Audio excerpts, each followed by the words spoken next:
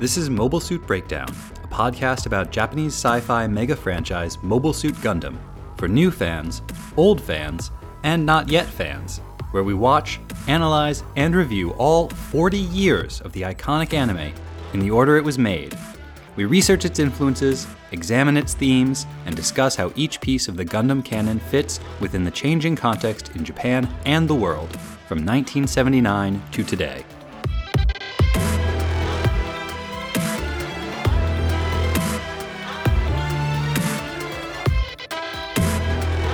This is episode 1.36, Implications, and we're your hosts. I'm Tom, lifelong Gundam fan and the scourge of spoilers. And I'm Nina, ready to speculate wildly about the future of Gundam. Mobile Suit Breakdown is made possible by the support of 91 patrons. Are you doing snaps? Appreciative snaps? Appreciative snaps. I don't know if that will work. Thank you all, and special thanks go out to our newest patron, Matt S. If you'd like to support Mobile Suit Breakdown and get access to our patron Discord and other bonus content, you can do so at GundamPodcast.com/Patreon. And I would like to thank some listeners who wrote reviews for the podcast, including Diego B, Satch TC, Action Awesome, and Felt. Thank you all for your reviews. They are very helpful, very flattering, and we feel really fired up to make the podcast every time we read one of them. This week, we discuss implications for the future of Gundam, from the perspective of someone who just saw the first series. A voice actor reviews the original voice work and the dub. A fan helps us understand why Italy was the first foreign country to air Gundam. And Flying Grizzly digs deep on the art that inspired the Zaku. Oh no, that's different than what we promised last week. These research-heavy episodes are hard to plan, since we don't really know how long any of the pieces will be when we try to sort out a list. But not to fret, we will get to all of those topics eventually.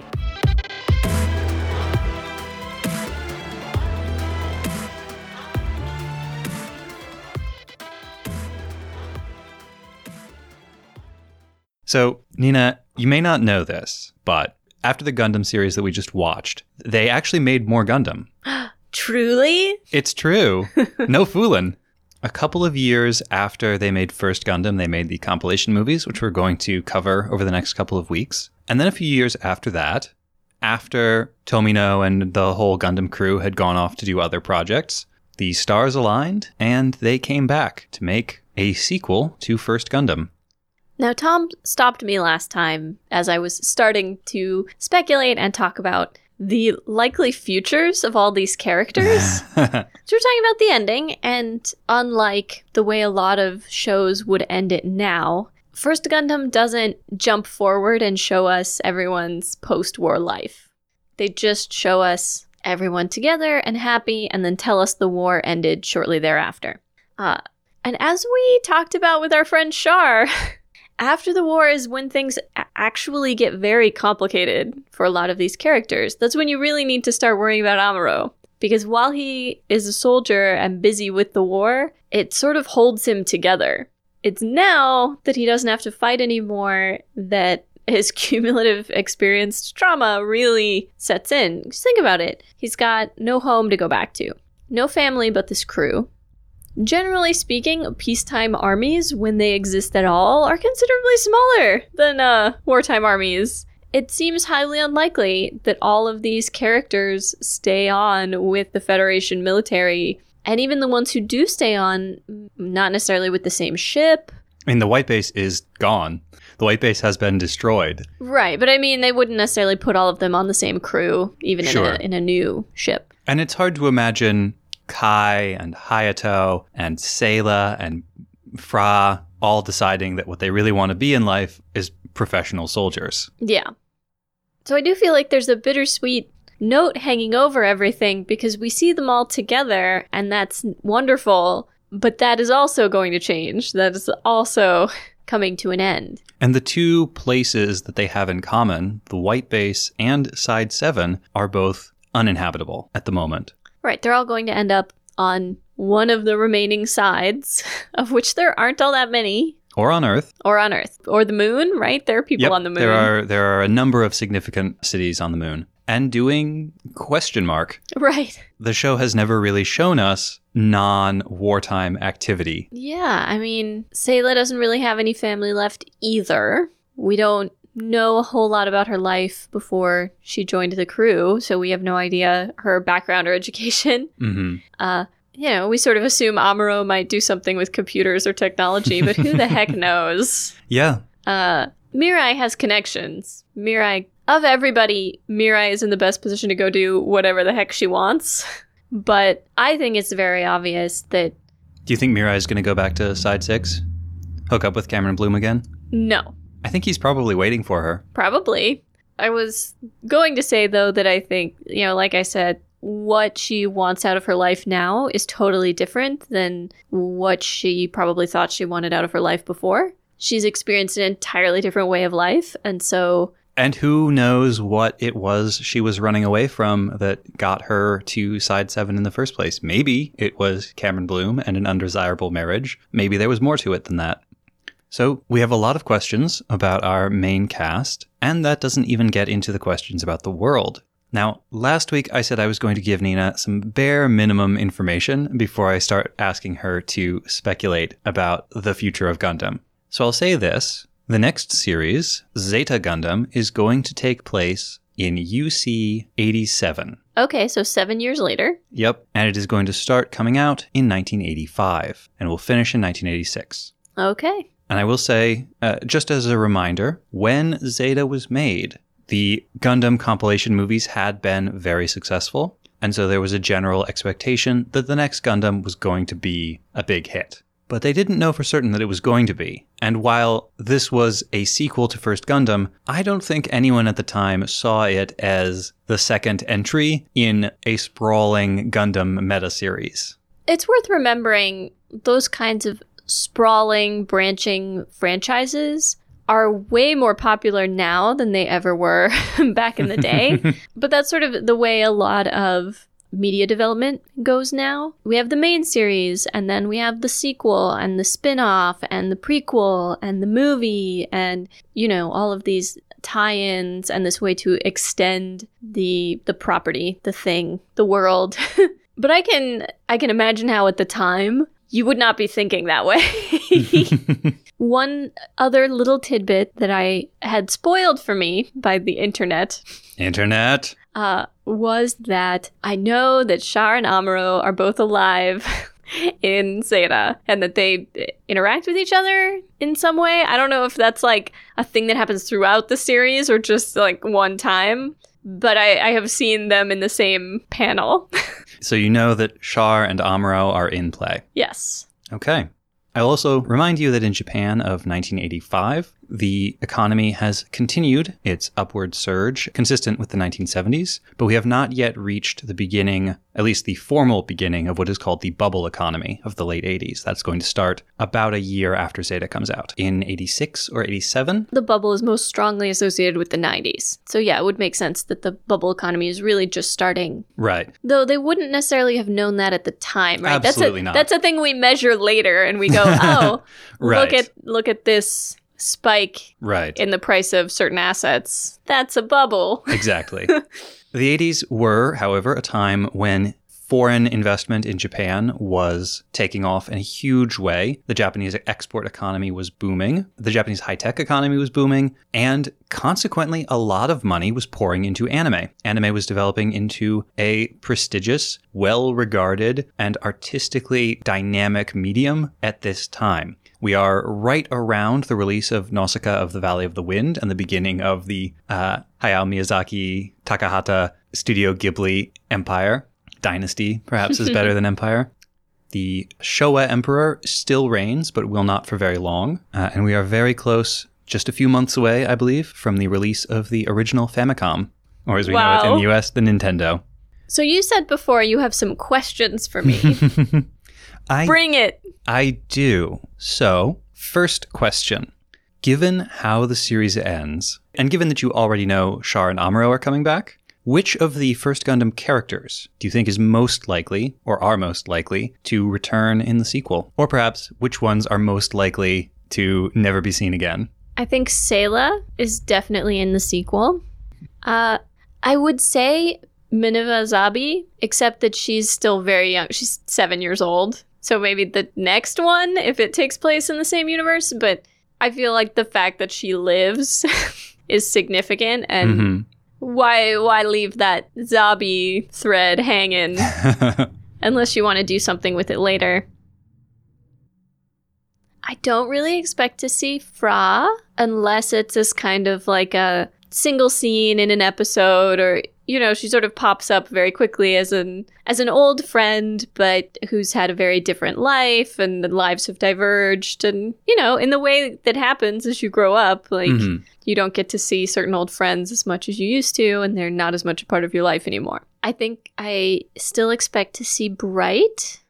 Yes. And I would expect to see perhaps not all three, but some combination of Kika, Katz, and Letz. Okay.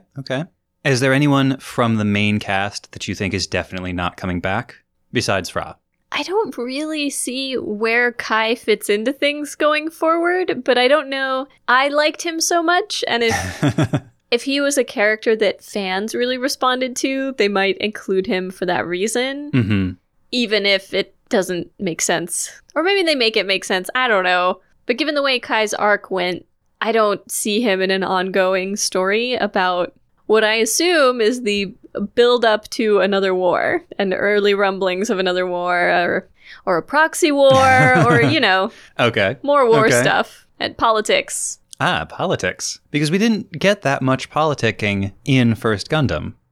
But what we do get is two very divergent philosophies and visions for the future of humanity, which sounds like the Cold War. Oh. Maybe, possibly. Oh, how interesting. Yes. Okay. Yeah, okay. I assume you there's think that's going to be... where we're going? Yeah. You think the Cold War would have been on people in Japan's minds in the mid-'80s?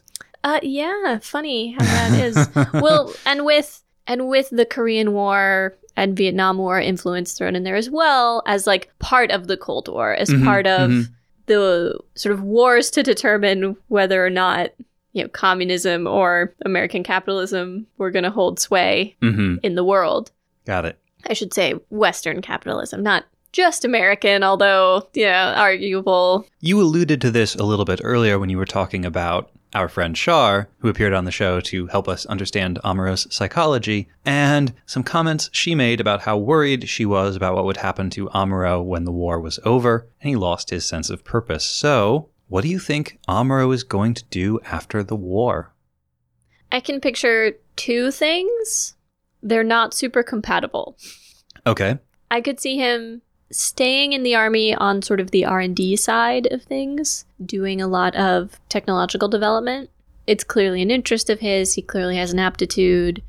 Matilda was supply corps. There are a lot of points in its favor. However, based on his conversations with Lala and with Char about Lala, I can also see him leading a movement, so to speak. We talked about Yakeato last time and how many of them became political activists for anywhere from 1 to a dozen causes.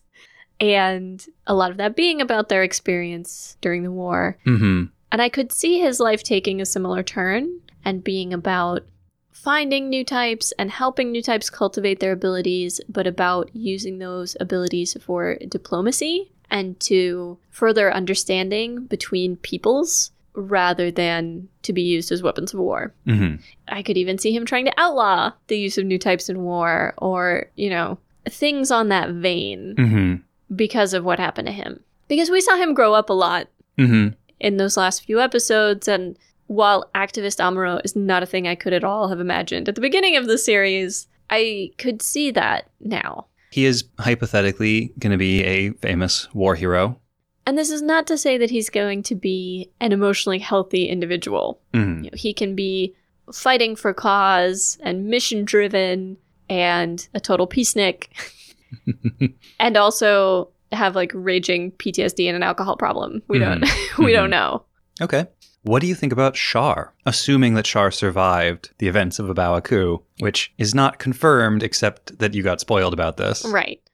I assume that Shar is going to do what he's always done, which is plot and plan and continue to try to bring his particular plans to fruition. He sounded very much at the end of Mobile Suit Gundam as if he still has a plan. Mm-hmm. He has a goal, he has an outcome that he's trying to bring about. Killing Caecilia was a nice little digression from his grand master plan, but no longer the culmination of his life's work. He has something else going on now. And how he does that, I'm not entirely certain. We know there have been a lot of government shakeups in the Republic of Zeon. Whether or not he's even still tied to the Republic of Zeon, who knows? Though it is where he knows people and has connections and has name recognition. It's very likely that whatever his plot, it requires him to amass a lot of power. And whether he does that through, like, money, like becoming a wealthy industrialist or something, or through politics, I don't know. Mm-hmm. But I don't think he stays in the military. Okay. Because I think now that it's a republic, now that it's not wartime, the military doesn't really seem like the place to be to make those kinds of things happen. Unless he wants to lead a coup, but that feels a little more direct than is Shar's style. Mm-hmm. Okay. Speaking of the Republic of Zeon, what do you think comes next for Zeon after losing the war? I have no idea how much of this we will even see. Some of it might get hinted at. We're jumping so much time ahead that how much of the aftermath even remains, that's a question. Mm-hmm. I imagine it will follow a similar trajectory to a lot of what happened in Japan, which is to say war crimes trials, purging the government of certain officials who were implicated in war crimes and in the push to go to war and stay in the war. I do think they're going to follow the post-World War II Japan trajectory rather than the post-World War I Germany trajectory. Okay, so Less economic prosperity, trying to revamp the society. and a government that's mostly focused on order and stability rather than major social progress. Yes. And somewhat less punitive. Mm-hmm. It does feel like the Zabi clan make for very excellent scapegoats at this point. Especially since they're mostly already dead. Convenient, that. Well, and a few, ministers and top army officials get purged and they lose everything they took over. And they already lost one colony because they used it as a weapon. Right. So. Yeah.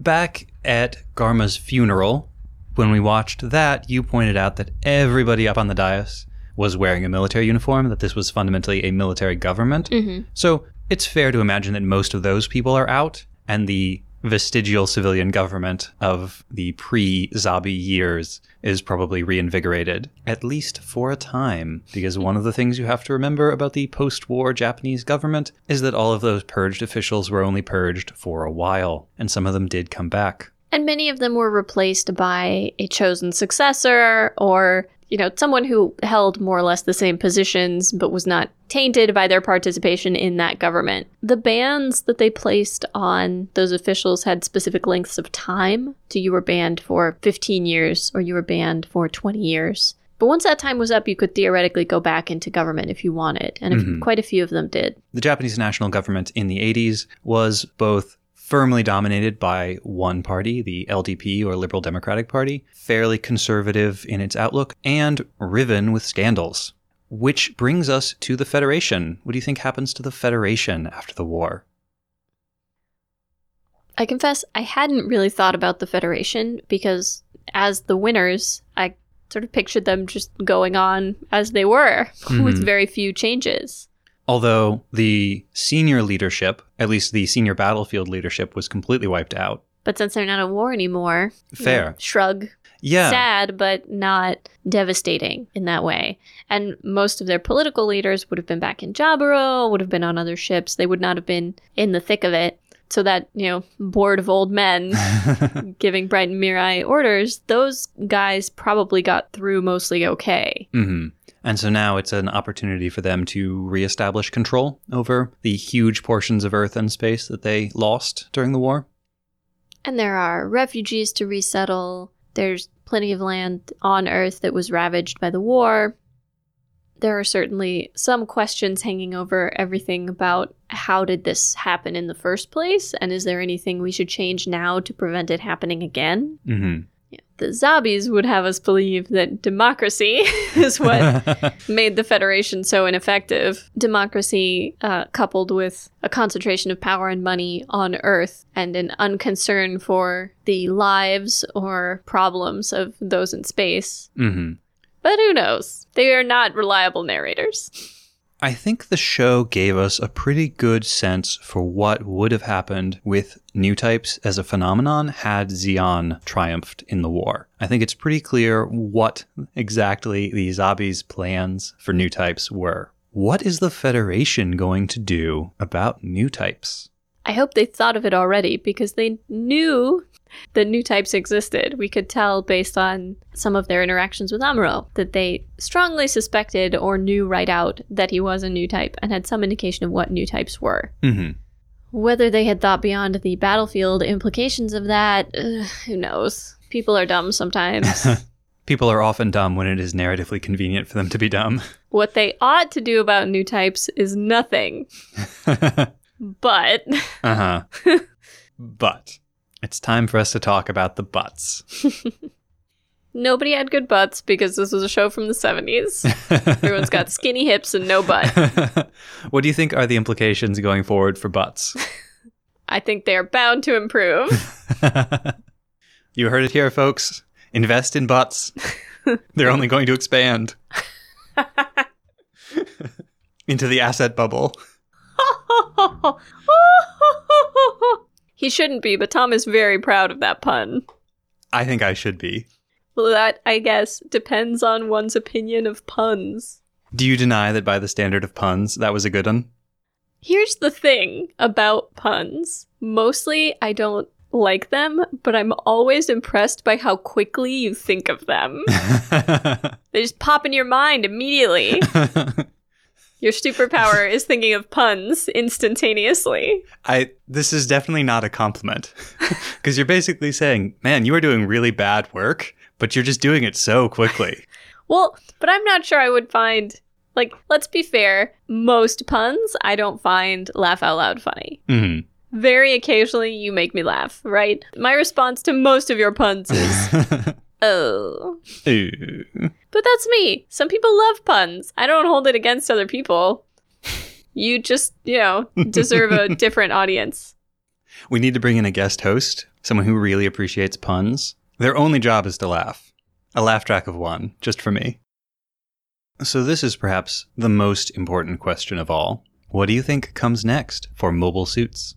I keep getting stuck because it's hard for me to picture what the conflict is in Zeta. Mm-hmm. Like, who's fighting who and why. Mm-hmm. And without knowing that, how can I possibly speculate about what they're using the mobile suits for or what the mobile suits are like? Do you have any theories about that conflict? Well, like I said, I think probably shades of the Korean and Vietnam Wars. Ideologically motivated, limited in territorial scope. Yeah, and a strong sense of them being sort of proxy wars for bigger entities. Mm-hmm. Wars that, unlike the World Wars, are not wars of mass mobilization and a complete shift of the economies of entire nations to wartime production, but rather wars of a limited scope that are supplied by a permanent military-industrial complex. Yeah, that's GANs. Especially because I don't see them, boarding up all the gyms and balls in a warehouse somewhere and saving them for a rainy day. Yep. More and faster and stronger and better. Okay. Final question. I want you to imagine the sort of character who would be the villain and the sort of character who would be the protagonist of this sequel series. And they can include existing characters or new ones entirely, but what sort of people do you think those characters are going to be? It would be very fitting if they were each sort of like proteges of Ambrose and Char's. Mm-hmm. Because it fits with the idea of like large countries influencing a conflict between smaller countries for their own ends. Like Amuro and Char are really fighting with each other, but they're using their young proteges to do it. I don't think this is actually likely, but given the way that the last series went, I would not have been surprised, and I would have liked to see a like woman or girl protagonist. Someone like Lala, but a little less head in the clouds. Mm-hmm. Sort of someone who strikes a balance between Amuro-ness and Lala-ness. Okay. And maybe we get that, but it's a man or a boy, I don't know. Okay. But essentially, someone who thinks that new type powers should be used to achieve peace, but who is young and fired up by the injustices of the world and, you know, wants to fight, wants to do something active to further the cause that they believe in. Okay. What about the villain? So one idea, government created or government modified new type, specifically like experimented on and raised to be a weapon, and brought up thinking that they are going to bring about like a golden age for other new types and like new type messiah complex, basically. Mm-hmm. Okay. Because we know the governments are still, you know, have their science hands all up in new type stuff. Uh-huh.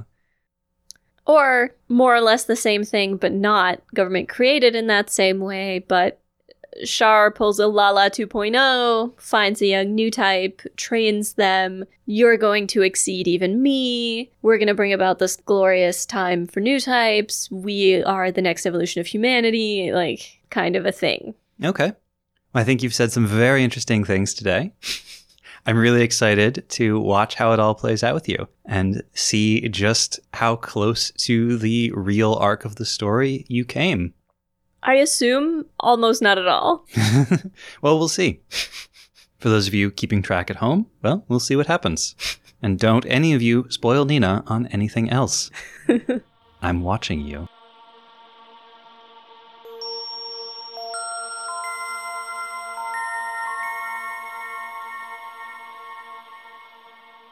We are joined by a special guest today, our friend Edward, who is, would you describe yourself as a professional voice actor? Yeah, I guess I would. Yeah.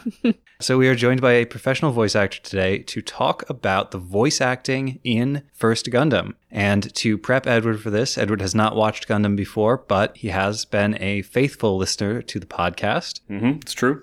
Ever since we proved our worth.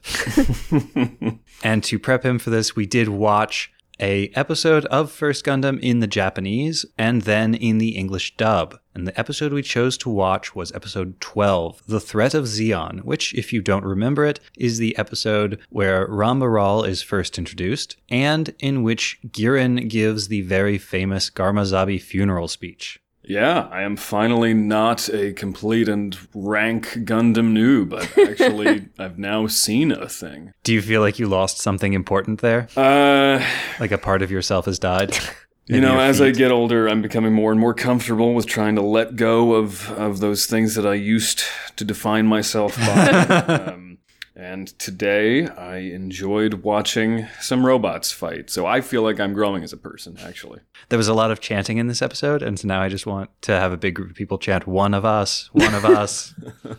I've seen a lot of debates in the Discord for our patrons, on Twitter, basically anywhere the Gundam fandom congregates about the dubs, whether they're worth watching, people who are diehard subtitles people or diehard dubs people. Yep. I have always been a subtitles person my whole life, with very few exceptions. Same. That's the way most anime fans go, right? Like, I don't know that I've ever met a hardcore dub person. Oh, they exist. Yeah. They absolutely Okay. exist. All right, fair enough.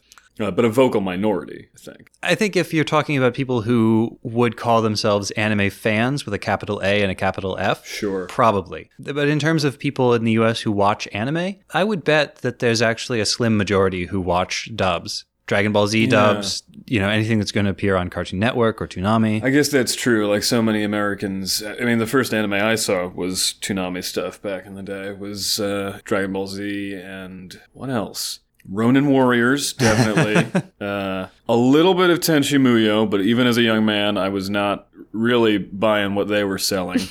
Yeah, even as a kid, the harem anime structure of Tenchi Muyo felt weird. Maybe it's good. I don't know. I don't have a real memory of it, but I assume it's bad. I'm sure that there is a Tenchi Muyo fandom. I'm sure it exists, but I've never met anyone who was more than lukewarm on Tenchi Muyo. Sure. Did you enjoy Ronin Warriors? I remember liking it. Yeah, it felt like, again, this is all a long time ago, but it's worth proving that I do have some small anime cred. Yeah, my memory of it is that it was like, it had some of the cool team aesthetics of, I guess it felt a lot like Teenage Mutant Ninja Turtles in some ways to me, which I was a big fan of when I was a kid. And what I really liked about that was the sort of the interplay between like the different specialist turtles, right? Like you've got your cool nerdy machine guy. I don't need to explain Ninja Turtles to you people. You know what I mean? I was like that, and my memory of Ronin Warriors is pretty similar. Like you had some fairly distinct character archetypes, and also I remember it going in some like pretty dark places. That was a fairly dark series, as I recall. You may be pleased to learn, then, that the director responsible for Ronin Warriors would, a few years later, go on to make Gundam Wing. Oh. Which is very much like that in terms of the different specializations, the interplay of the different personalities within the group, and then it goes to some pretty dark places. Interesting. So this was my first experience watching any of Mobile Suit Gundam dubbed. Had to laugh at some parts of it. But I'll start on a good note. I thought Amuro's voice acting was perfectly decent. I thought this is good. Yeah, I tend to totally agree. There were maybe some moments where the one thing I would maybe criticize about Amuro's English VO is that he didn't always feel sort of sunk into the hauntedness and the battle fatigue that he's going through in this episode. That's not always true. I thought there were moments where he was really in that, and also just Amuro's got to do a lot of efforts in this episode. Like there's a lot of the whoa, and that's hard. That's hard to put yourself in that technical situation and make it sound like emotionally connected and like you're not constipated. And I thought he did a superb job with all those, honestly. I guess I hadn't thought about how hard those must be. Yeah, they suck. I noticed them, and not in a good way, during the episode. But, they weren't terrible. Yeah. And given the difficulty of what he was doing, sure. Part of what makes that so difficult has to be just distinguishing one from another so that it doesn't just sound like a series of identical, undifferentiated grunts. Yeah, absolutely. The only place where it felt like Amuro really fell down was he didn't feel dazed, he didn't feel haunted, except, towards the very end, I think he had a little bit of that coming in. Yeah, to me, it felt more like it was sort of in and out. In some parts, towards the beginning, he had it, in some parts, he didn't. I'd actually love to take a step back a little from the dub, if this is okay, and talk about the Japanese voice actors. Absolutely. Sort of talk about what we like there. One of the reasons I love subs is that I can't tell if the voice acting is bad. Totally. Yes, absolutely. And I think, I think it makes it a lot easier to focus on the text, right? But I think there's risk of losing something there too sometimes. And I have to say there were Japanese voice actors I liked more than others. Do you want to tell us who did you like the most? Yeah, and who did sure. you think was the weakest? Yeah, totally. The episode started off really strong for me. I thought that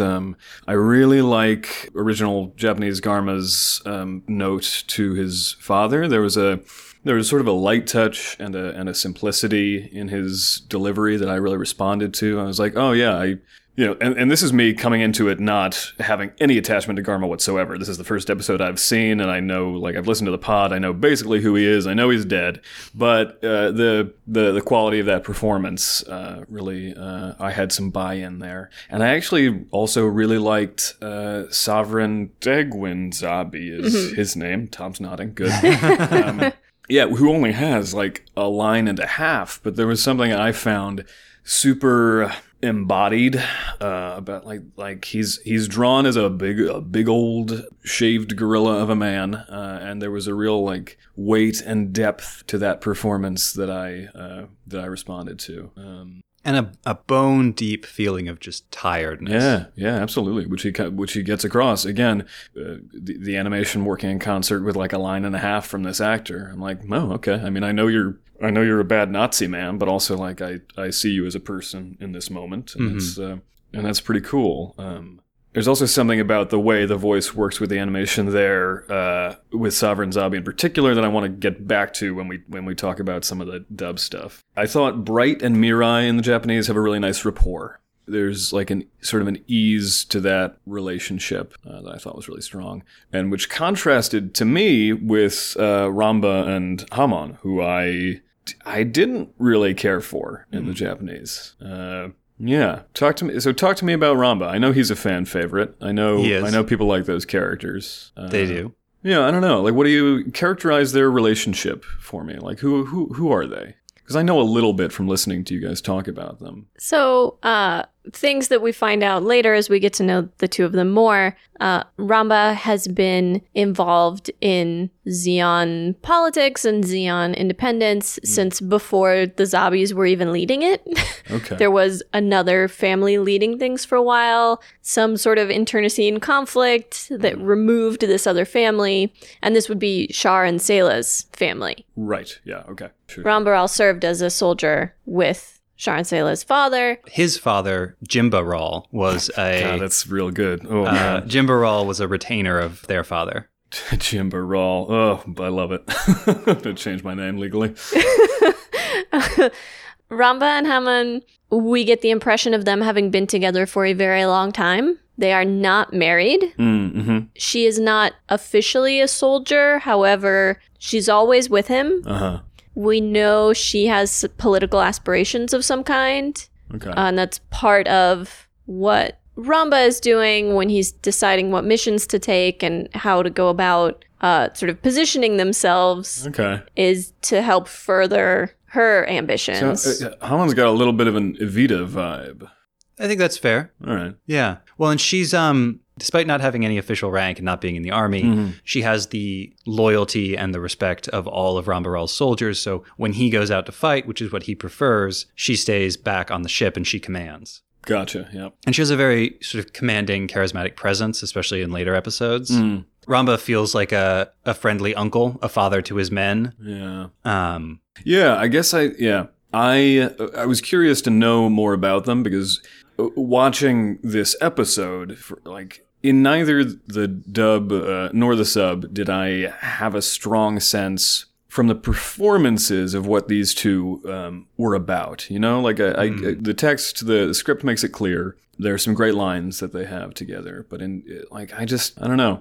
I found them both a little stiff. Didn't quite work for me, especially as compared to Bright and Mirai. Mm-hmm. That's definitely the comparison we're meant to be doing there. That's the parallel the show sets up for us. Definitely. Part of that may be that you haven't seen the other episodes of the show, and I don't mean the other ones that Ramba and Hamon are in, actually. I mean the preceding episodes. Interesting. Because the show gives us very few positive or even neutrally portrayed adults, especially adult men. So the fact that Ramba is fine, the fact that he's portrayed as like a very sort of normal, stable... Yeah, down to earth. Yeah, exactly. All of those qualities make him stand out, actually, in Gundam, whereas... in our regular media diet, they make him seem very boring and like a non-entity. Yeah, that makes sense. Yeah, I had a sense in both versions of the episode that there was that he's meant to seem a little bored about war and everything in a way that can be evocative, that can be compelling in a character who is, of high military rank.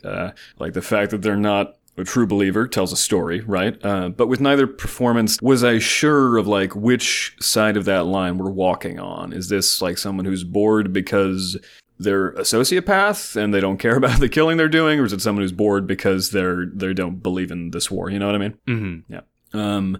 Yeah. I think the other two things that I want to say about the Japanese voice work were that Char really comes across very quickly, again in just a couple of lines. And part of that is the direction there too, because it's evocatively framed, and his style is just like so on point. White suit, pink shirt, red tie, style Sunglasses. goals. Yeah, sunglasses indoors. in a dimly lit bar. Shar really comes across, and the Girin speech is great. Girin reaches this. He starts off kind of standard, like he's giving a political speech, but he really. It surprised me by the end the degree to which he hit this sort of frantic fever pitch of nationalism. It reminded me of like one of the only good scenes in The Force Awakens, where Donald Gleason is doing his young Nazi rally speech for all the off-brand stormtroopers and just like shrieking like a maniac. Like Girin had a little bit of that in a more restrained way, and I really responded to that. Yeah, I think that's the main stuff I wanted to say about this. But before we get into the The dub. the even more mixed bag of the dub, I will say part of the reason I chose this episode is because that Girin speech is justifiably famous. yeah, sure, It seems, not being a voice actor myself, it still seemed like it would be an incredibly difficult performance to give and to really nail. yeah, I think so, especially because you're doing it in a booth. You're not doing it for a crowd of 5,000-10,000, right? You've got to summon that energy that on the stage would come naturally. In the booth, that does not. So you've got to do a lot of work to keep it from going too far and becoming cartoonish. Which is what I felt like happened in a lot of the dub characters. Yeah. Yeah, it really felt like the dub characters were hitting like either 120% emotion or 10% emotion. Yeah, I can see that. And sometimes within the same sentence, they would hit both of those extremes. The first indication I got of that was the Garma in the dub is so bad. Well, he sounds about 5 years older. Yeah, he doesn't convey the same character at all. Yeah, which is it. Like I know that actor had done other Garma episodes. Presumably, they didn't get a different actor to do this Garma voicemail. But it felt like an actor had a script placed in front of them and had literally no context for who the person was. It was just very, very wooden, very held, I thought. So right off the bat, I was expecting the worst, and not all of it was as bad as that, I will say. But then, of course, that's immediately followed by the interaction between Kycilia and Degwin, which has that terrible quality of speaking too fast to keep up with the mouth movements, and Oh, absolutely. then taking weird pauses in places. Yeah, we can talk in general about that phenomenon right now if you want, because I think it just determines so much of how dubs like this go down, right? Kycilia is her actor there is just working to make it fit the mouth movements, which is, look, to a certain extent, that is just a technical requirement of doing this kind of work. And here, I'm a little bit telling tales out of school. I kind of wish my beautiful and talented and wonderful partner were here, because she's actually done a lot of dubbing in anime. Emily Wu Zeller rules. If you watch some of the Pokemon movies on Netflix, you will hear her very talented voice. Yeah, did you not know that? No. Yeah.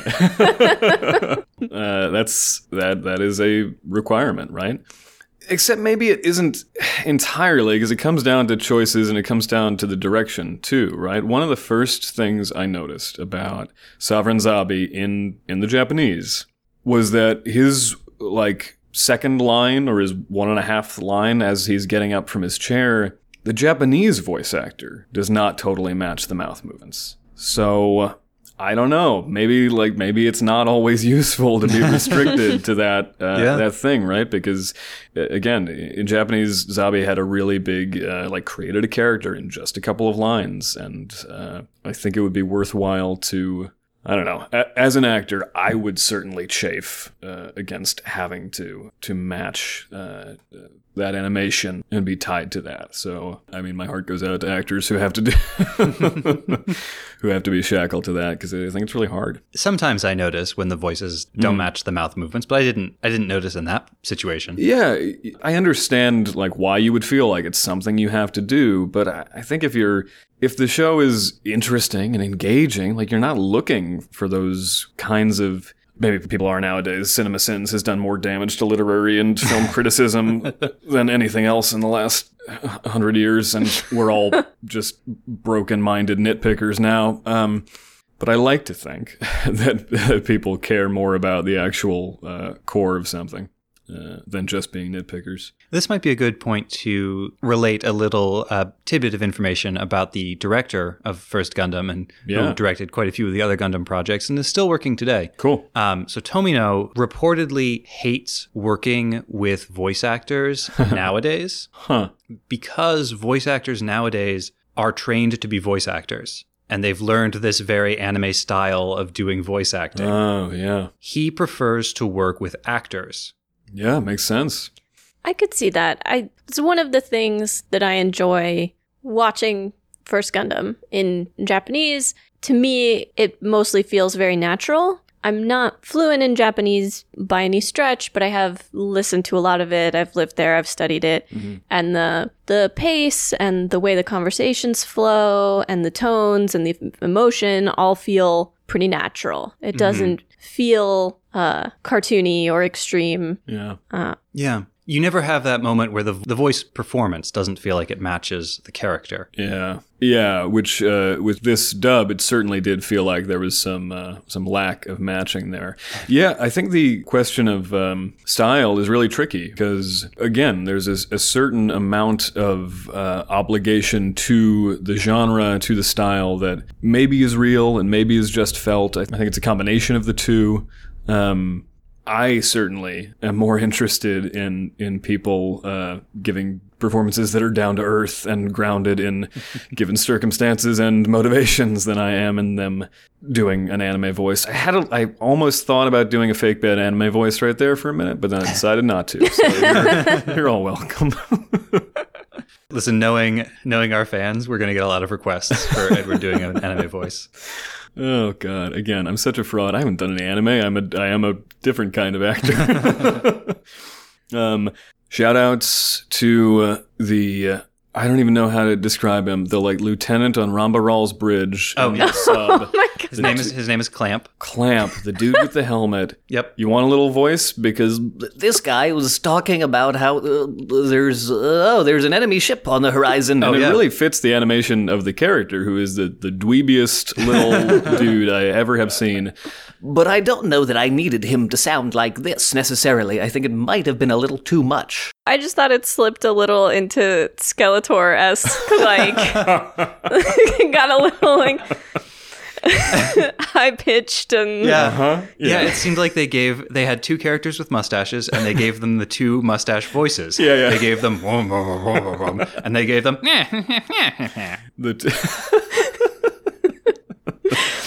We didn't hear Kai. We didn't get to hear Kai's voice acting in English. Well, maybe we'll watch another episode after that. Well, and I thought Hammond's voice actor in English sounded kind of like she was going for a witchy thing. I feel like she was going for sultry, but got stuck at witchy.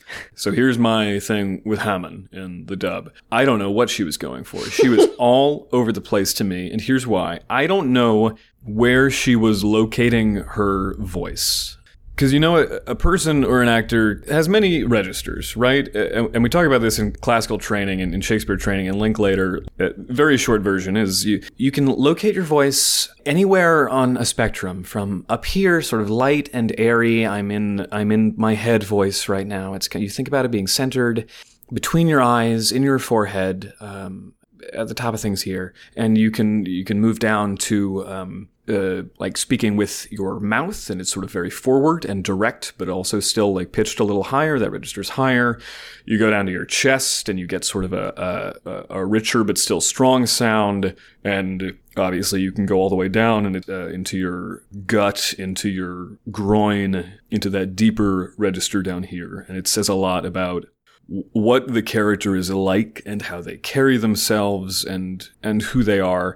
And listening to Hammond, I heard 4 distinctly different choices at different points in the episode. So I just had no idea who she was. She was the only person I really noticed that with. There were other issues with other characters, for sure, but like I had the sense, and this is a first episode, so presumably this actor was trying to get a feel for the character, and I felt them working that out, sadly not in rehearsal, but in the finished product there. And Rambarel just seemed on the wrong side of that board line in the dub. Also working a little too hard to do the kind of rough, scratchy voice. Like, it felt very put on. Yeah, definitely. Yeah, I looked up that voice actor. I can't remember his name now, but he's done a ton of work since then. Yeah, I mean, I felt like I recognized it. Yeah. Not just because he was doing that character type, but the voice itself felt familiar. You mentioned noticing another couple of issues. Which other things did you notice? Let's see here.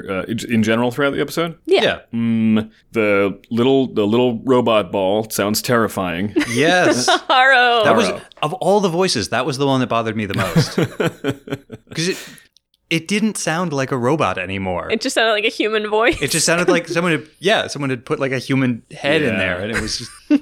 Yeah, bad call on that, I have to say. Just creepy. I would not want to hang out with that soccer ball. That would be no good. Between the Giran speech and Haro, I'm like, J.J. Abrams, Force Awakens. Is he a Gundam fan? Probably. Eating Tomino's lunch there, it seems to me. What else? We talked about Amuro. I still feel like Amuro is pretty solid. I think Bright's bad. I think Bright is quite bad in the dub. That felt like another case of trying to play a type, like trying to just be a voice that like was rigid and commanding, which is a bummer because that's a much more nuanced character than that. Like Bright's really interesting. Yeah. I didn't get any of the sense of the exhaustion that I think is even just from having listened to the podcast, that's where most of my knowledge of the story is coming from. Like, Bright's tired, I think. Yeah, everyone is, but Bright and Amuro in particular, right? And the voice actor for the dub felt too old and felt like they were not leaning at all or even, like, acknowledging the fact of Bright's exhaustion. Even in that scene where he goes to his quarters to rest because he's exhausted. Yeah, even there, yeah. Yeah, do you have any other thoughts about Bright, you two? Well, like you were talking about the nice back and forth between Bright and Mirai in the Japanese language voiceover, and it did feel like we lost that completely. Yeah, I agree. I thought Bright was the worst offender in terms of the emotions going from 0 to 100 and then back down again, and that happened a lot in those interactions with Mirai. Yeah, I think that's where we lose a lot of that subtlety and the nuance, and that he cares about her and she cares about him, and no, it's just... Have the engines been fixed? Yeah, I can see that. What? They haven't been fixed? Now I'm incredibly angry about that. Yep, exactly. I'm going to my room. And that relationship was harmed in spite of maybe my MVP for the episode, which was Mirai in the dub. Yeah, I liked her a lot. Okay. She doesn't have a whole lot to do in this episode, but I found her really engaging and engaged. There's a moment in particular, I jotted down a note. They've just gone through the thunderstorm. They're landing on the little rocky island, and Bright says something like, "Mirai, can you land the ship there?" And Mirai just says, "Yes, I can," in a way that is so like, it acknowledges the difficulty of the task, but is also confident and is also saying, "Yeah, of course I can. Come on. I'm a professional." When you can imbue 3 words with a lot, you're doing something right. And I really think that Mirai's actor was. Oh, that's great. Yeah, Bright really did feel like he was the one who was there most as a plot device. Yeah. In the way he was voiced. He was just there to hit his marks and say his lines. Yeah, totally. And keep the ship moving forward. Yeah, it was too bad. Yeah, because Bright talks a lot in this one. Yeah, and I'm remembering now when we did the episode of the podcast about this, and this was one of our very first real Bright episodes. It's one of the first times we really get a sense for who he is, what he believes, how exhausted he is, how all this is affecting him, how he feels about things, how he feels about the kids on the ship. Yeah. That interaction with the children when they come barging onto the bridge with the vacuum cleaner, and at first he snaps at them like this is a warship, not a daycare. It's such a nice episode in the sub because I really got I was with him. I was like, he didn't mean to snap. He's actually sorry. Yeah. I got both of those just from the quality and the tone of the performance in a way that I didn't get in the dub. And then at the end, what got me the most for Bright was at the end during Giran's speech when he's like, I'm going to bleep myself for this, but this is this is some Zabi propaganda from a bunch of space Nazis who want to rule the world. Uh-huh. And you get that sense that like Bright is a true believer in the Federation and in this war. Yeah. He's a cool character. I'm excited to see where all of them go. We'll see. I thought Ryu was okay. Yeah, and Ryu. Yeah. Some kind of important points in this episode, since he's the one doing the most interacting with our sort of zonked out Amuro. Yeah, I agree. I felt like there was a little bit of putting on sort of a goofy fat guy voice. Yeah, the wheeziness. Yeah, exactly what I was thinking. Like there's a husky, wheezy, I'm not a main character. I'm a little strained all the time kind of thing that felt unnecessary. And then got dropped once he was in battle. Yeah, you're right. It wasn't that consistent either. But in terms of his engagement with the text, I thought the actor was pretty good. There was just a little more of that very surface level quality to this delivery that was unnecessary. Also highlights some interesting translational changes. Yeah, I wanted to talk about that. Yeah, totally. Yeah, it was the dub is not just a spoken version of the subtitles. They do change the text. Yeah. And one of the ones I noticed the most was in the Japanese version, Ryu calls what Amuro's going through rookie syndrome. And then in English, they change it to combat fatigue. Yep. Yeah. That was a great change. Also, right after that same scene, same shot, when Bright in the dub tells Ryu to just get Amuro in the robot, Ryu says, just throw him into the fire, huh? Which I thought was a great. I don't think that was in the sub. In the sub, he says, "Sink or swim," I guess. Yeah, right. Throw him into the fire felt so much more evocative to me. I wrote a note about it. I really liked that. So it's nice to see that sort of active translation going on because I think that's super important, right? Yeah. Like don't at me, but literal translations are almost always garbage. In IMO. It's more important to retain the sense and the feeling of a thing than to convey the exact same words. Exactly, yes. And while I agree with you, I'm going to say they should not have changed the ending. They should not have changed it to Hail Zeon. Sure, yeah. Because this is a show that exists within the real history of the world, right? For the people of Side 3 of Zeon to chant Sieg Zeon means something.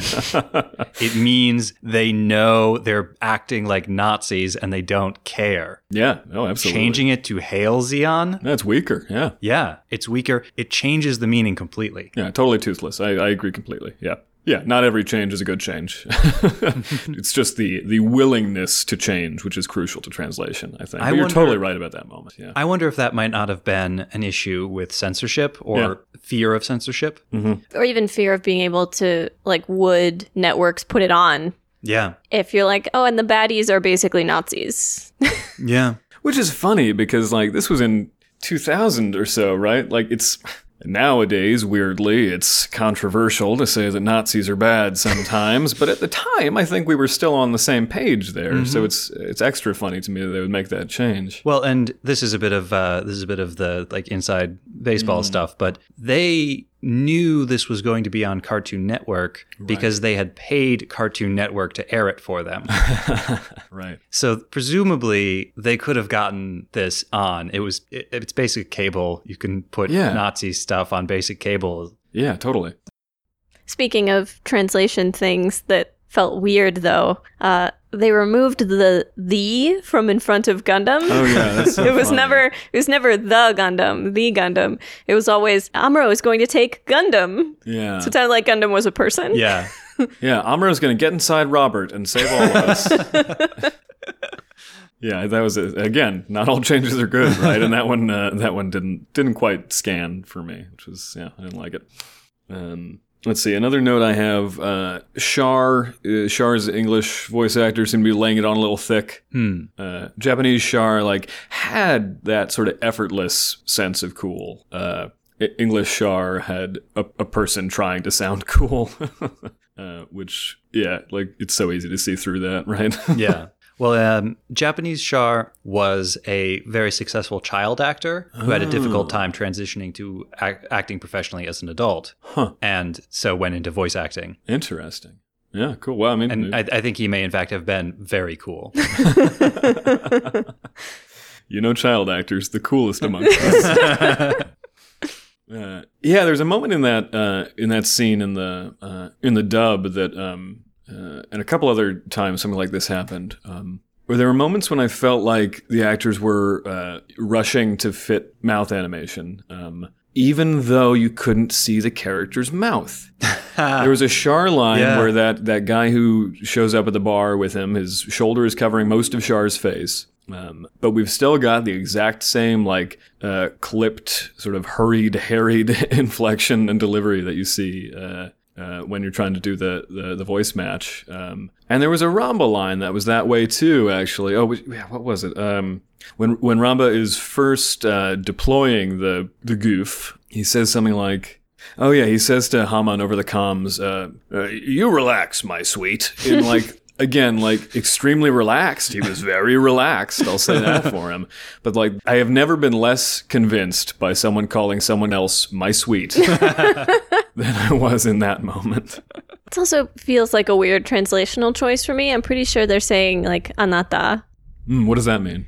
So, anata is a way of saying you, but implies intimacy. It's an extremely familiar way of saying you. Yeah, it's tough to hit notes like that with English. I feel like it usually gets translated as like darling, like it's something you would say to your husband or... Right. This is literal translations. Do not work here. Yep. You cannot say, relax, you. No, you cannot. That is true. Oh, there was actually one other translation moment that I really liked with regard to Ramba and Haman.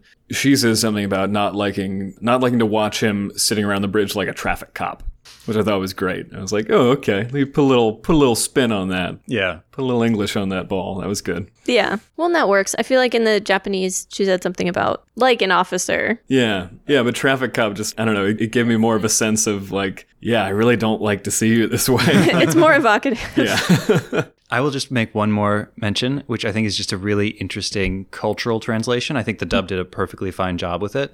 But the sound made when Kika, who's the little girl, sticks her tongue out. Ah. Yeah. In the Japanese, it's like, it sounds like it starts with a P, and it's kind of like a ping or pion. I can't do it. Ping. Yeah, that's, Nina got closest.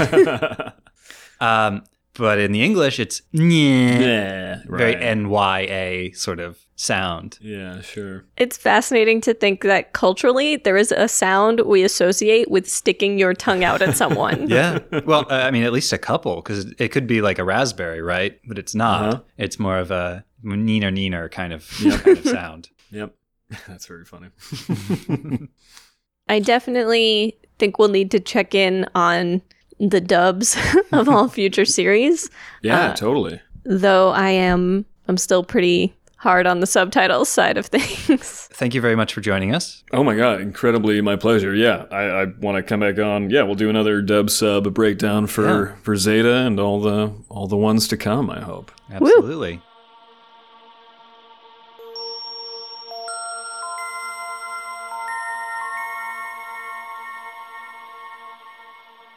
I'm calling this section Mobile Suit Zaku, The Origin.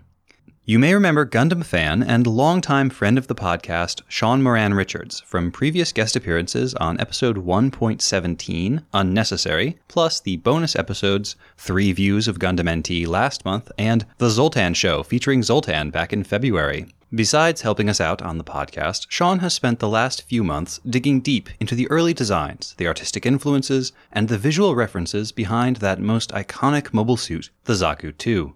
I've been delighted to occasionally share my theories and act as a sounding board, but Sean has delved deep on this, looking at everything from obscure interviews with the Zaku's principal designer and influential movies, to digging through 1970s-era sci-fi magazine back issues, and dredging up television advertisements that aired in Japan around the time the Zaku was first drawn. I think the results speak for themselves, but in my personal opinion, Sean's work on this rivals anything available in English. We are therefore absolutely thrilled that Sean wanted to record a condensed version for us to share with you now. The full version is available online, and we will include the link to it in the show notes. It has lots of sources and some great pictures, so highly recommend that you check it out. The Zaku is the first mobile suit to appear in Gundam. It is the only Zeon mobile suit to appear during the opening credits, and it's the only enemy suit period for a solid quarter of the series. Although the Zaku disappears after episode 21, it does reappear in episode 35, and remains a fixture through the show's climactic scenes. To say too much about its legacy might verge into spoilers, but suffice it to say that the Zaku was, and remains, perhaps the most influential mecha in Gundam. For all that Gundam as a show reinvented the mecha genre, the actual RX-78-2 Gundam mobile suit is, visually, very much the continuation of a proud super robot lineage. The Zaku, on the other hand, is very much its own thing, and what inspired it? Well, let's let Sean answer that. So, at some point pretty early on in my current rewatch of Mobile Suit Gundam, which I'm watching for the first time with my wife, as we're following along with the podcast, which is pretty cool. So thank you, Tom and Nina, for giving me a good excuse to introduce my wife to something that I love, and helping me convince her to watch it too. Pretty early on in this rewatch, it occurred to me that Mobile Suit Gundam, it came out in 1979, and Battlestar Galactica came out in 1979, and Mobile Suit Gundam has the Zaku with a big glowing mono eye, and Battlestar Galactica has the Cylon Centurion with a big glowing mono eye. And I started wondering if there was any sort of shared visual ancestry for these two. But that led me down another research path into sort of the more general influences on the Zaku's design and where it came from and where it started and where Kunio Okawara, who was the mechanical designer, where Okawara was pulling all of these motifs from. And so I ended up doing a whole bunch of research into this, which I've written up on my blog, and that write-up has got a lot more depth than what I'm going to go into here, and it's got all of my bibliography and all my references, and it's even got like footnotes and stuff, because research, right? But I wanted to pick out a couple of things to talk about for Tom and Nina for the podcast, partly as a thank you for, again, helping me introduce my wife to Gundam. So the three things that I really want to focus on are sort of the general influences on the Zaku's design. These are things that Okawara has pointed at as being things that he incorporated into the design. I also want to look at what I think is probably a shared cinema reference for both the Zaku and the Cylon. And then I want to talk about Barbarella, and we'll get to Barbarella, which is a strange one that I did not expect but is very cool. Before we start, though, it's probably worth talking about sort of the usual story that Okawara tells about the Zaku design. And that story goes something along the lines of, I was presented with the task of designing the Zaku. It wasn't going to be made into a toy, which gave him a lot of permission to make it asymmetrical, which would have been difficult for Clover to turn into a model. And he could use colors that weren't sort of like bright primaries, like the Gundam's red, white, blue, and yellow. And the only instruction that Okawara got was, Tomino said, give it a single mono eye. We never find out why Tomino said that. I haven't found anything, at least. If you know why Tomino said that, please tell me. I would love to know. Get at me on Twitter, @flying_grizzly, please. I would love to know. That's the usual story, and that's referenced a few times. It's a substantiated story. That's straight from Okawara's mouth. So it's worth bearing that in mind as we go into this. First, I want to talk about the general influences that Okawara acknowledges as being things that he incorporated into the Zaku's design. There's two main ones that Okawara talks about. I'm going to extend one of those. One thing that Okawara brings up is business suits. Another is a gas mask and sort of military-esque stuff, which I think is pretty obvious. For the business suit, though, that was interesting because there's an interview out there where Okawara nods the fact that he started off in fashion design before he got into mechanical design. and anime design. And he points that the Zaku was partly inspired by business suits. And if you do an image search for business suits 1980, business suits 1970s, you get a lot of a particular shape, which is a very broad chest and strong shoulders, and then a flared waist, which, to be fair, is not drastically different from sort of today's suits. That strong chest and strong shoulders are still there. Shoulders maybe less so. But when you look at the Zaku's design, I think you can actually kind of see it, right? Like, it's got that really strong, broad chest, those very pronounced shoulders, which remind me a lot of women's suits or power suits from, like, the 80s, where you got them big shoulder pads and then them strong angles across the body. So I can totally see that in the Zaku, which is pretty cool. Another thing that Okawara talks about, though, as an influence on the Zaku, is that in a storeroom next to the workshop where he was working on the Zaku, there was a gas mask, and he just sort of says, "Oh yeah, there was a gas mask over there." So that got turned into the Zaku, which I think is sort of a gimme, looking at the Zaku's head with the conduit pipes and the big grate at the front. And I think actually Tom brought this up in one of the podcast's research pieces early on when he was talking about how the Zaku might have been perceived by a Japanese audience when it first showed up, and he was comparing it to gas masks that were used during an invasion, I think, of Korea. So I think that, I mean, definitely something that Okawara has talked about being a direct influence on the Zaku. But something that Tom and I were talking about since then was Japanese Air Force flight suits, and he sent me a couple of images. First of all, they look a lot like gas masks, and a lot like gas masks that he pointed out in the podcast research. So you got the piping, which is sort of a gimme. There's some interesting goggle motifs, or like shapes of goggles that they have, which I think if you look at a very early Zaku design that doesn't look like the Zaku that we ended up with, the shape of its eyes look maybe a little bit like the goggles in the gas masks in these images that Tom sent me, which he didn't know at the time, which I think is quite interesting. But the other thing that's interesting to note on at least on a particular one of these images is that the pilot is wearing a white headband around their forehead with a big red rising sun in the center. And if you sort of like squint your eyes or soften your focus when you're looking at it, and you sort of ignore the glass of the pilot's goggles, that white band with the red circle in the center, if you imagine that being black, it looks a lot like the Zaku's face. And in fact, it kind of looks a little bit like a super deformed Zaku, where you end up sometimes with white behind the red circle instead of black, which is just kind of funny. The other image that he sent me has a gunner from a Japanese plane with a gun that looks a whole lot like the Zaku's machine gun with the big round disc ammunition barrel, which is quite interesting. So I want to talk about one particular cinematic influence that I think both the Cylon Centurion and the Zaku share. And that's Gort from The Day the Earth Stood Still, which is a film that came out in 1951. And I'm going to describe a scene where Gort is revealed. A flying saucer comes down and lands on Earth. A door in what is now tropic fashion slides open to reveal a figure standing backlit. The figure walks down, and the figure is sort of it's a black and white movie, so colors are sort of, I'm guessing at, but it's sort of like in silvery armor, looks like they could be a robot, looks like they could be an armored human even. And their face is completely obscured. There's definitely a visor on the helmet, but that's covered over and closed. Figure walks down the ramp, and everyone is sort of staring apprehensively, and then the camera zooms in on the head. The visor slides open, and revealing sort of a black glass plate, a lot like the Zaku or Cylon's black glass plate. And then in the center, an eye, which I sort of read to be red, which again, black and white, I'm not sure. An eye illuminates and then sort of shifts left and right, and then fires a beam out at the soldiers meeting the saucer. So when the beam fires out, that's where the similarities end, because the Zaku and Cylon don't shoot lasers out of their eyes. But it's an interesting thing, right? Because you get a human figure walking down the stairs, and it's not until the last minute when the eye, not even when the glass plate is revealed and it's black, because there could still be human eyes behind that, but when that single red eye illuminates, that we realize, oh, this isn't a person.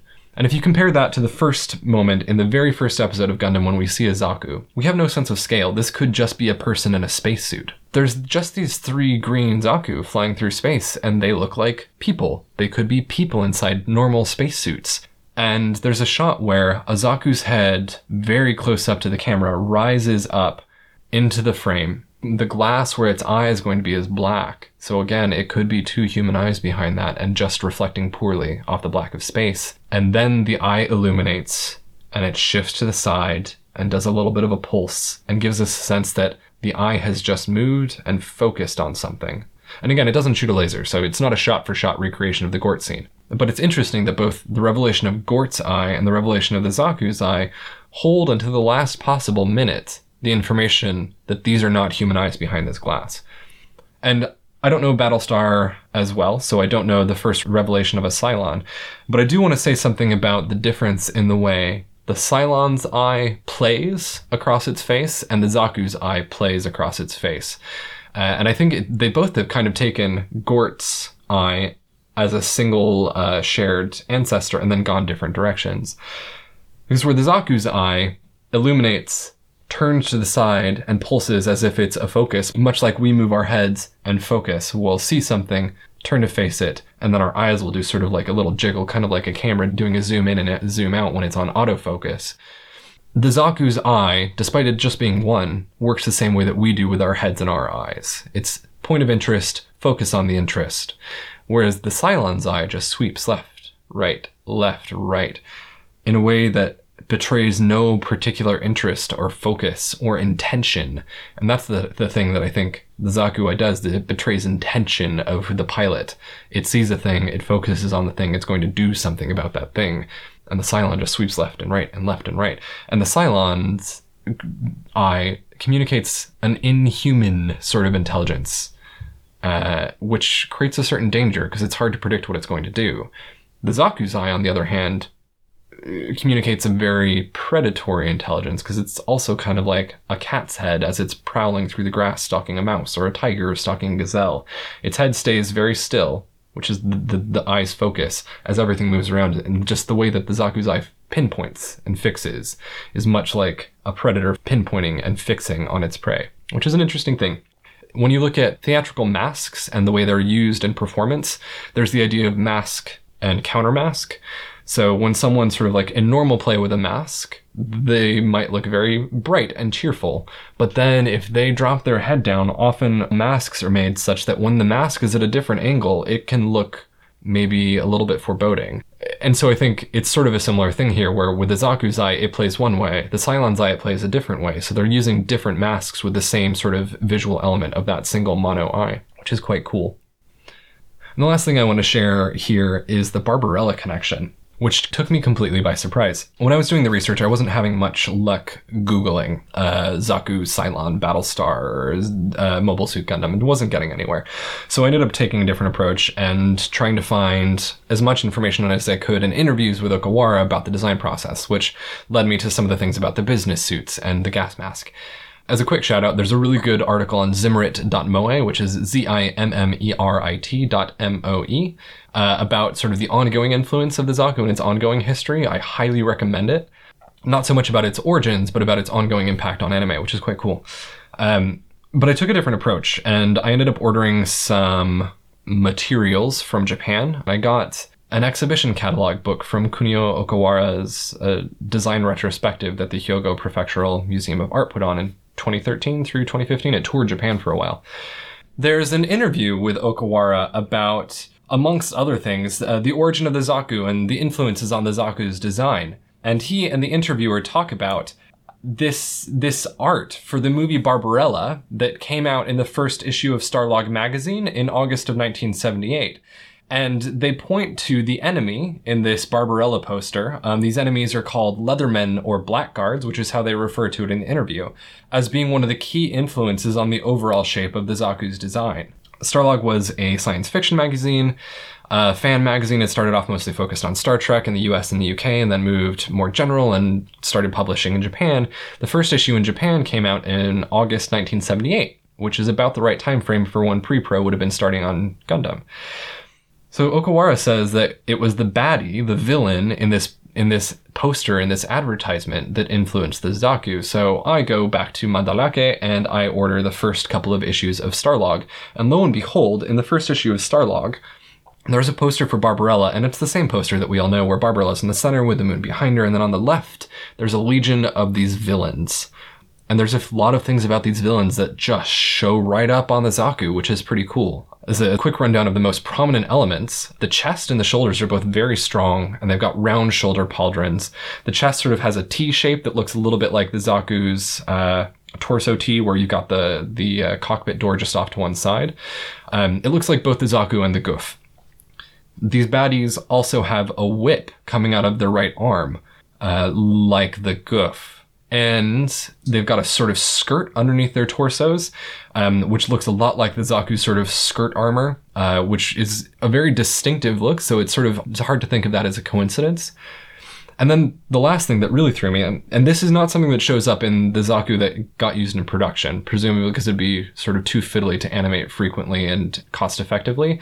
But in an early Zaku design, the helmet has two sort of fins coming up on either side. Kind of like the rabbit ear antenna that you get on one side of some mobile suits later on in the series, but it's got these sort of sharky fins on both sides. When you look at the villains in the Barbarella poster, they all have these two fins on the sides of their helmets. And they also have sort of this brow that comes down in the center that looks like the Gouf's more angular faceplate, whereas the Zaku's is a little bit more blank. The Gouf looks a little bit more vicious in it with its angularity. So there's a lot in these villains that shows up in the Zaku and the Gouf, and maybe even a little bit the Gelgoog, which is quite interesting. It was just very cool to have Okawara say, well, I looked at this and then it turned into a thing, and then you look at what he designed and there are all of these influences right there, and it's just wild to see sort of like the lineage or the path that this design took from business suits to gas masks to this Barbarella villain. One other thing that I'm going to point out about the Starlog issues, the first 3 issues of Starlog all have advertising or articles about Battlestar Galactica, so it's very possible that when Tomino was looking around and trying to figure out what the influences he wanted for this show that he was making were, he saw some Battlestar Galactica stuff and saw the Cylon and said, they're doing that, and then took that visual reference and did something very different with it, which is very cool to think about, that we've got 2 things that come out at the same time. They're probably in conversation with each other, and yet we end up with such very different characters that tell us very different things. And I'm not trying to say that's plagiarism, because Okawara and Tomino did something very different with the Zaku's eye than happens with the Cylon eye. And I think what they did is strong enough that it's really part of the reason that Gundam has lasted as long as it has. But I think what Okawara and Tomino did with that mono eye is as influential on Gundam and anime in general as the Gundam itself. You see it sort of echoes all over the place, and it's very cool to see what we now know is such almost a trope design, tracing those origins back through all of these things, suits, gas masks, the Barbarella stuff, the Cylon and Gort from The Day the Earth Stood Still, and sort of seeing where all of this comes from. One last thing that I want to say is I think it's also quite likely that Okawara and Tomino were thinking about HAL from 2001: A Space Odyssey when they were designing the Zaku, and considering how much visual reference there is to 2001 in the rest of the show, that seems like a likely thing to me, but it's sort of the obvious one, whereas Gort has a very clear influence on how the eye plays on screen. So that's about it. There's more of this in more depth on my blog post. If you want to read it, please do. It's got bibliography in my footnotes and all that jazz. It's like almost academic or something. And if anything I've said is wrong, please tell me if you know this, or if there's something that I missed. I would love to find out. I'm not positioning myself as an expert, but just sharing all of these factoids and all of this information that I found. And that's me. Sean briefly touched on how the Zaku's perceived unimportance allowed Okawara to get away with the then heretical design choice of making the Zaku asymmetrical. And the principal way he did that was by giving it a rounded, spiky pauldron on the suit's left shoulder and a wide, flat shield that covered the shoulder and arm on the right side. I would like to talk a bit about this because it's an aspect of the Zaku's design that doesn't come up in any of the acknowledged inspirations for the Zaku. However, it does have historical precedent in the shields used by feudal Japanese warriors. You might now be asking, wait, no, I didn't think the Japanese had shields. And if you're thinking that, then you are not alone. If you search for Japanese shields, the top results are all things like, why didn't the Japanese use shields? Why no shields for Japanese infantry? And lack of shields in Japan? And also a bunch of advertisements that Brooke Shields made to sell tissues in Japan. Japan, in fact, had an extensive, long-lasting, and diverse shield-using tradition. We have records going back to around 400 CE that show warriors in Japan using small, handheld, rectangular wooden, metal, and leather shields in battle. These were used in close combat, in concert with swords, short spears, axes, etc. Around 800 CE, larger shields, comparable to the European pavis type of shield, which is more like mobile cover, started to appear. You would prop one of these up using a pair of wooden legs, and then you would hang out behind it. They weren't much good in melee, but warfare at the time was absolutely dominated by archery, and these massive tate shields were mostly used to protect foot soldiers from enemy arrows. They could also be slung across the back, similarly to how the Gelgug wears its shield when the army was on the move. Both these huge tate shields and the handheld teidate shields remained in common use through the feudal period, evolving to meet the changing needs of warfare. And perhaps my absolute favorite depiction of how this happened is in an illustration from the Edo-era book Budo Geijutsu Hiden Zukai, which means something like the Illustrated Book of Secret Warrior Techniques. In this illustration, two mounted samurai in full armor face each other across the spine of the book. One holds up a square iron hand shield to cover his face, while the other aims a matchlock pistol at him. Wow. We will, of course, include a link. As a brief digression, the Japanese continued to use those large tate shields for infantry even after the widespread adoption of firearms by Japanese armies. They learned almost immediately that what stopped an arrow did not stop a bullet. The old-style shields were susceptible to shattering under gunfire. They developed innovations to ameliorate the problem, like augmenting the shield wall with bales of wet hay, but I can't help but wonder if Shield Chan's fragility might not reflect a certain sort of cultural memory of the fate of the shield in the era of the gun. That's really cool. Now that we've established that Japanese shields absolutely were a thing, it is time to get to the point of all of this, which is to talk about the specific subset of warriors who did not use shields. Despite the modern fascination with all things sword, during most of known Japanese history, warfare was mostly decided by highly mobile mounted archers. In the earliest periods, these soldiers would have worn armor similar to that in use in China and Korea at the time, but from around 800 to 900 CE, the characteristic style of Japanese armor called o-yoroi started to develop. That is to say, a boxy suit of lacquered plate and scale with a big ornate kabuto helmet and armored skirting.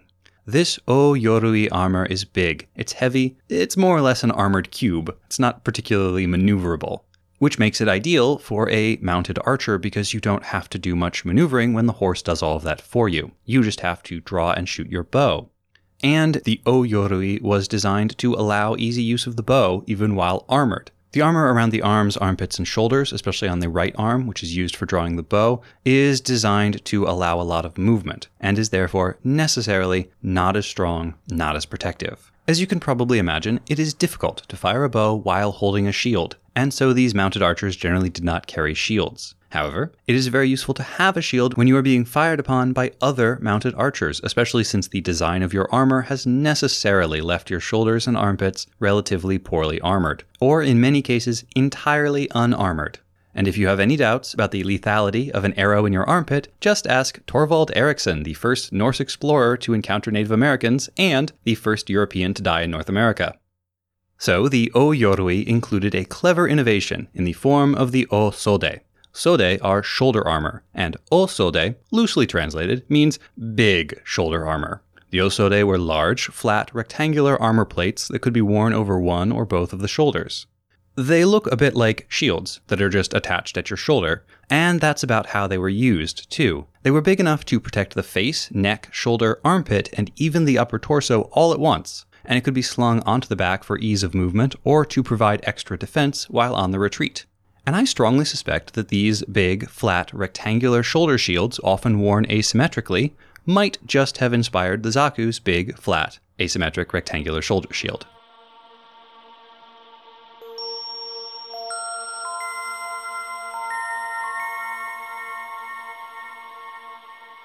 Anime in Italy.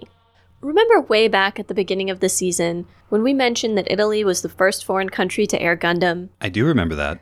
We did some poking around at the time and never found satisfactory information about how that happened until an Italian listener, Renato Ramonda, reached out to us. Renato is a longtime anime fan and had done some research of his own about the history of anime in Italy. He has been kind enough to share his research and personal experience with us. What follows is a summary of some emails we exchanged with him earlier this year. For Italians in their 40s now, so born in the 70s, Japanese shows were a major part of television programming for kids while they were growing up, seeming to explode into popularity in the late 70s.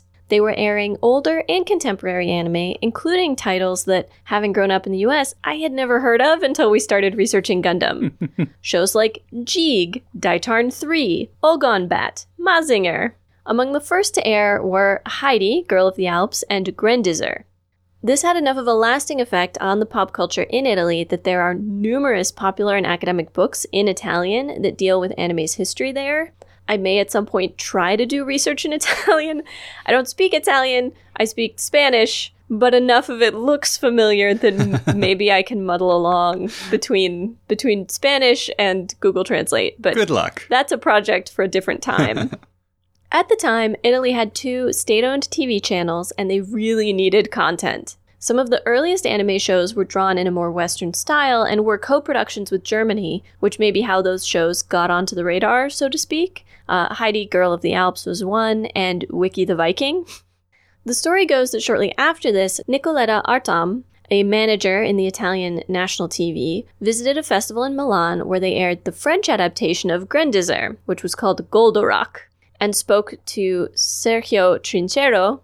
Sorry if my pronunciation is more Spanish than Italian. And he was responsible for kids programming at the network. He agreed that it sounded different than the usual, mostly American cartoons that they were showing, and ordered/authorized an adaptation. So Grendizer, which in French was called Goldorak and in Italian was Goldrake, came to Italian TV. These shows really took off. It was a full-on craze, to the point where the Grendizer craze was even talked about in Italian parliament because, of course, they were concerned the violence would ruin young minds. Count that as one more thing that made cartoni animati giapponese cool and popular. In those early years, the first private TV stations were opening, and they also needed cheap content to fill their programming schedule. Since giant robot shows had proven so popular, they continued importing new ones as they came out in Japan. The management of these private TV stations was generally younger, less constricted by old-fashioned politics, and less concerned, or at least more willing to risk and to fight, censorship. They didn't suddenly stop importing Japanese shows, but the boom seemed to end a decade later in the late 80s. Although, Renato clarifies this could just be his perception, by the early 90s, he was a teenager, and most of the new shows were still aimed at young children. Content for teens and adults was available, but was niche rather than mainstream, and was on VHS rather than broadcast television. Think Akira, Ghost in the Shell, so on. It's worth noting that some of that cultural exchange clearly goes both ways. Monkey Punch, who recently passed away and is the creator of Lupin III, was clearly a fan of Italy. Lupin drives a classic Fiat. The character Mami from Madoka Magica shouts tiro finale when she does her finishing move. It means final shot in Italian. There are a number of anime set in Italy, including the Studio Ghibli classic Porco Rosso. There's one about a Japanese soccer star, football star for the rest of the world, who gets onto an Italian team. There's the one about the Vatican miracle investigators. There's a couple of cooking ones that take place in Italy, all kinds of stuff. When it comes to Mobile Suit Gundam specifically, there is a bit of drama. It was suddenly and unexpectedly pulled from the air. Enough time has gone by that the details are murky, and much of this is based on rumor, but it seems that the Italian company that licensed the show made some kind of mistake with their contract. On purpose or by accident is totally unclear. The story goes that Sunrise Bandai accused the Italian company of not fulfilling their contract obligations, which, to their mind, it seems, included commitments to support the export and sale of the full toy line and the model kits, while the Italian licensor was only interested in the show and maybe part of the toy line. They did not have the capital or distributor network to support the kind of merchandise push that Sunrise wanted, and ultimately they folded. This, by the way, is classic Sunrise Bandai international licensing strategy for Gundam. It's a big part of why Gundam's initial push into the United States did not work out. We'll talk about that more when it happens. So Gundam disappeared from Italian TV until Wing, and Wing bombed in Italy. But first, they produced the Italian dub and had the legit masters to do that, so it at least started out on a legal footing. They made a new opening song in Italian. They did some localization, which included a few name changes. Amuro became Peter, for instance. Peter Ray. The show aired on a network of local TV stations. Renato didn't have any sources for this, but said that as he remembers it, most kids loved Gundam, and in an important sign of popularity, people sang the theme song all the time. It also had an aura of mystery. Because of the way it disappeared from TV, since most series ran on a regular rotation and were re-aired frequently throughout the years, and since Gundam did not have that happen, it meant you'd either caught it that first time or not at all. You had to have been there. You know, I think I've mentioned on the podcast before that I grew up in a small town with access to about 3 broadcast television stations. And it was not an uncommon experience for me for a show that I was watching and really enjoying to mysteriously disappear from the lineup way before it managed to finish its run. And I can remember how, as a child, I would imagine all of the possible endings, where the show had gone, what had happened next. Aww. That kind of abrupt cancellation really does fire the imagination, and it gives a show a mystique that it wouldn't otherwise have. I did eventually track down some of those shows, and for the most part, the actual endings did not live up to what I had imagined for them. Right as I finished this summary, I was able to find a singular article in English that talks about anime in Italy. I will include the citation in the show notes. It opens with the fact that of all the Western markets, Italy imports the most anime and publishes the most manga. To give you a sense of just how much more, from 1963 to 2012, there were approximately 275 anime releases in the United States. Most of those were on cable or were direct to VHS or DVD. In Italy, over a slightly shorter period of time, from 1976 to 2006, approximately 690 anime were released on television. Wow. More than double. That's incredible. And that doesn't include DVD and VHS releases. It doesn't include OVAs. Like, it's just series and just TV. Wow. The article is a great overview and worth reading the whole thing, but I'm going to stick to the author's breakdown of a few of the factors that contributed to anime's success in Italy in the 70s and 80s. 1. The price of the yen was kept low to promote Japanese exports. This meant that anime were competitively priced when networks were looking to fill time slots. 2. Anime had already had some success in other international markets, so it was a proven concept. 3. European companies began doing co-productions with Japanese animation studios, further demonstrating to the Japanese studios that there was interest abroad, and it made that interest seem more serious. 4. The maturation of television as mass media in Italy. More people owned TVs, there were more channels, there were children who had grown up with TV and with TV watching as an important part of their daily life. It also sounds as if there was less local animation to compete with in Italy than there was in the US market. Mm-hmm. The author also talks a bit about the cyclical nature of the anime boom.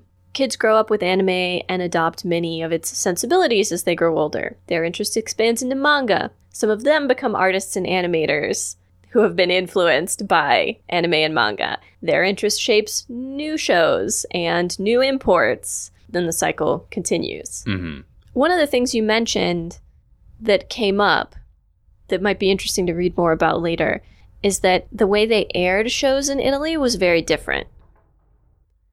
In Japan, shows were aired to be watched once a week, same time every week, for however many weeks.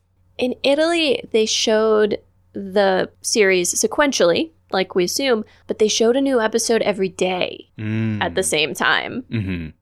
And so you became part of someone's schedule. You became part of someone's routine, their daily life. And if all of your friends were watching Gundam after school every day, or Grendizer or whatever, you had to watch it because that's what all the kids were going to be talking about at school the next day. And if you missed it, then you were thrown off for the next one. And it created a very strong sense of needing to be in that place at that time to be part of the show, to keep up with the show. Anime in the United States was a niche. Anime in Italy was mainstream, is mainstream. Yeah.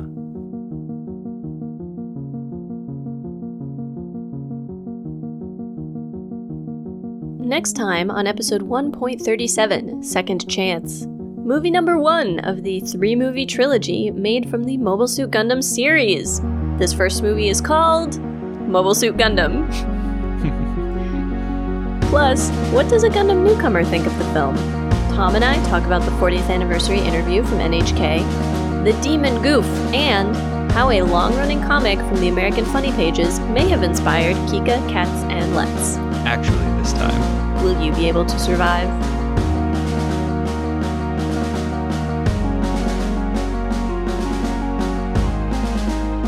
Make sure you do all of the podcast things. Subscribe, share, review, and pledge your undying devotion to Mobile Suit Breakdown for free on fine podcast services everywhere and on YouTube. Join us on Patreon for great bonus content, access to the MSB Discord, and to support the podcast. Just go to GundamPodcast.com/Patreon. You can follow us on Twitter at Gundam Podcast, on Instagram at Gundam Podcast, and on Facebook at Facebook.com/Gundam Podcast. And you can check out our website, GundamPodcast.com, for all our episodes, show notes, and more. Plus, you can email your questions, comments, and complaints to GundamPodcast@gmail.com. Or shout your wrong Gundam opinion to us in person by coming to scenic New York City and yelling, "Literal translations are always better, and so it should be called Agile Warrior Gandamu." Translator's note, Gandamu is a portmanteau of gun and freedom on any busy street corner. We'll totally hear you. The intro song is Wasp by Misha Dioxin. The closing music is Long Way Home by Spinning Ratio. You can find links and more in the show notes. And thank you for listening.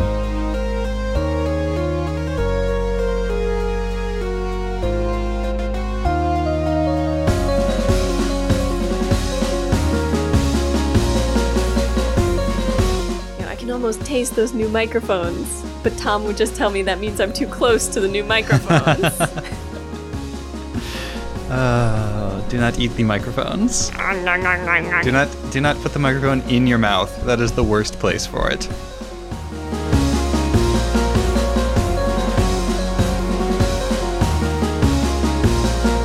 Especially because in the interview, Yaz is like, "Oh my gosh, I can try to fix all the things that went wrong because I wasn't here to make sure you people did it right." Because I almost died. Yes. Well, and he didn't get out of the hospital until... like months. Yeah, for a really long time.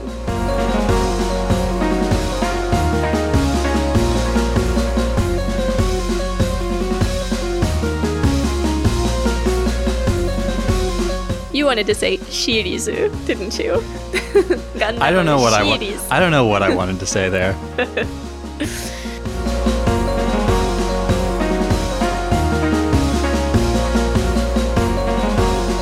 People with glasses aren't allowed to be comfortable. Maybe you should only record in contacts.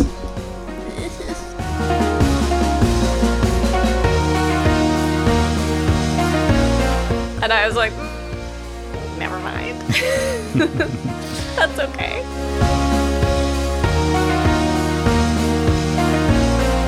This is Mobile Suit Breakdown. I'm Tom, she's Nina, and today we are here to talk about Avengers Endgame.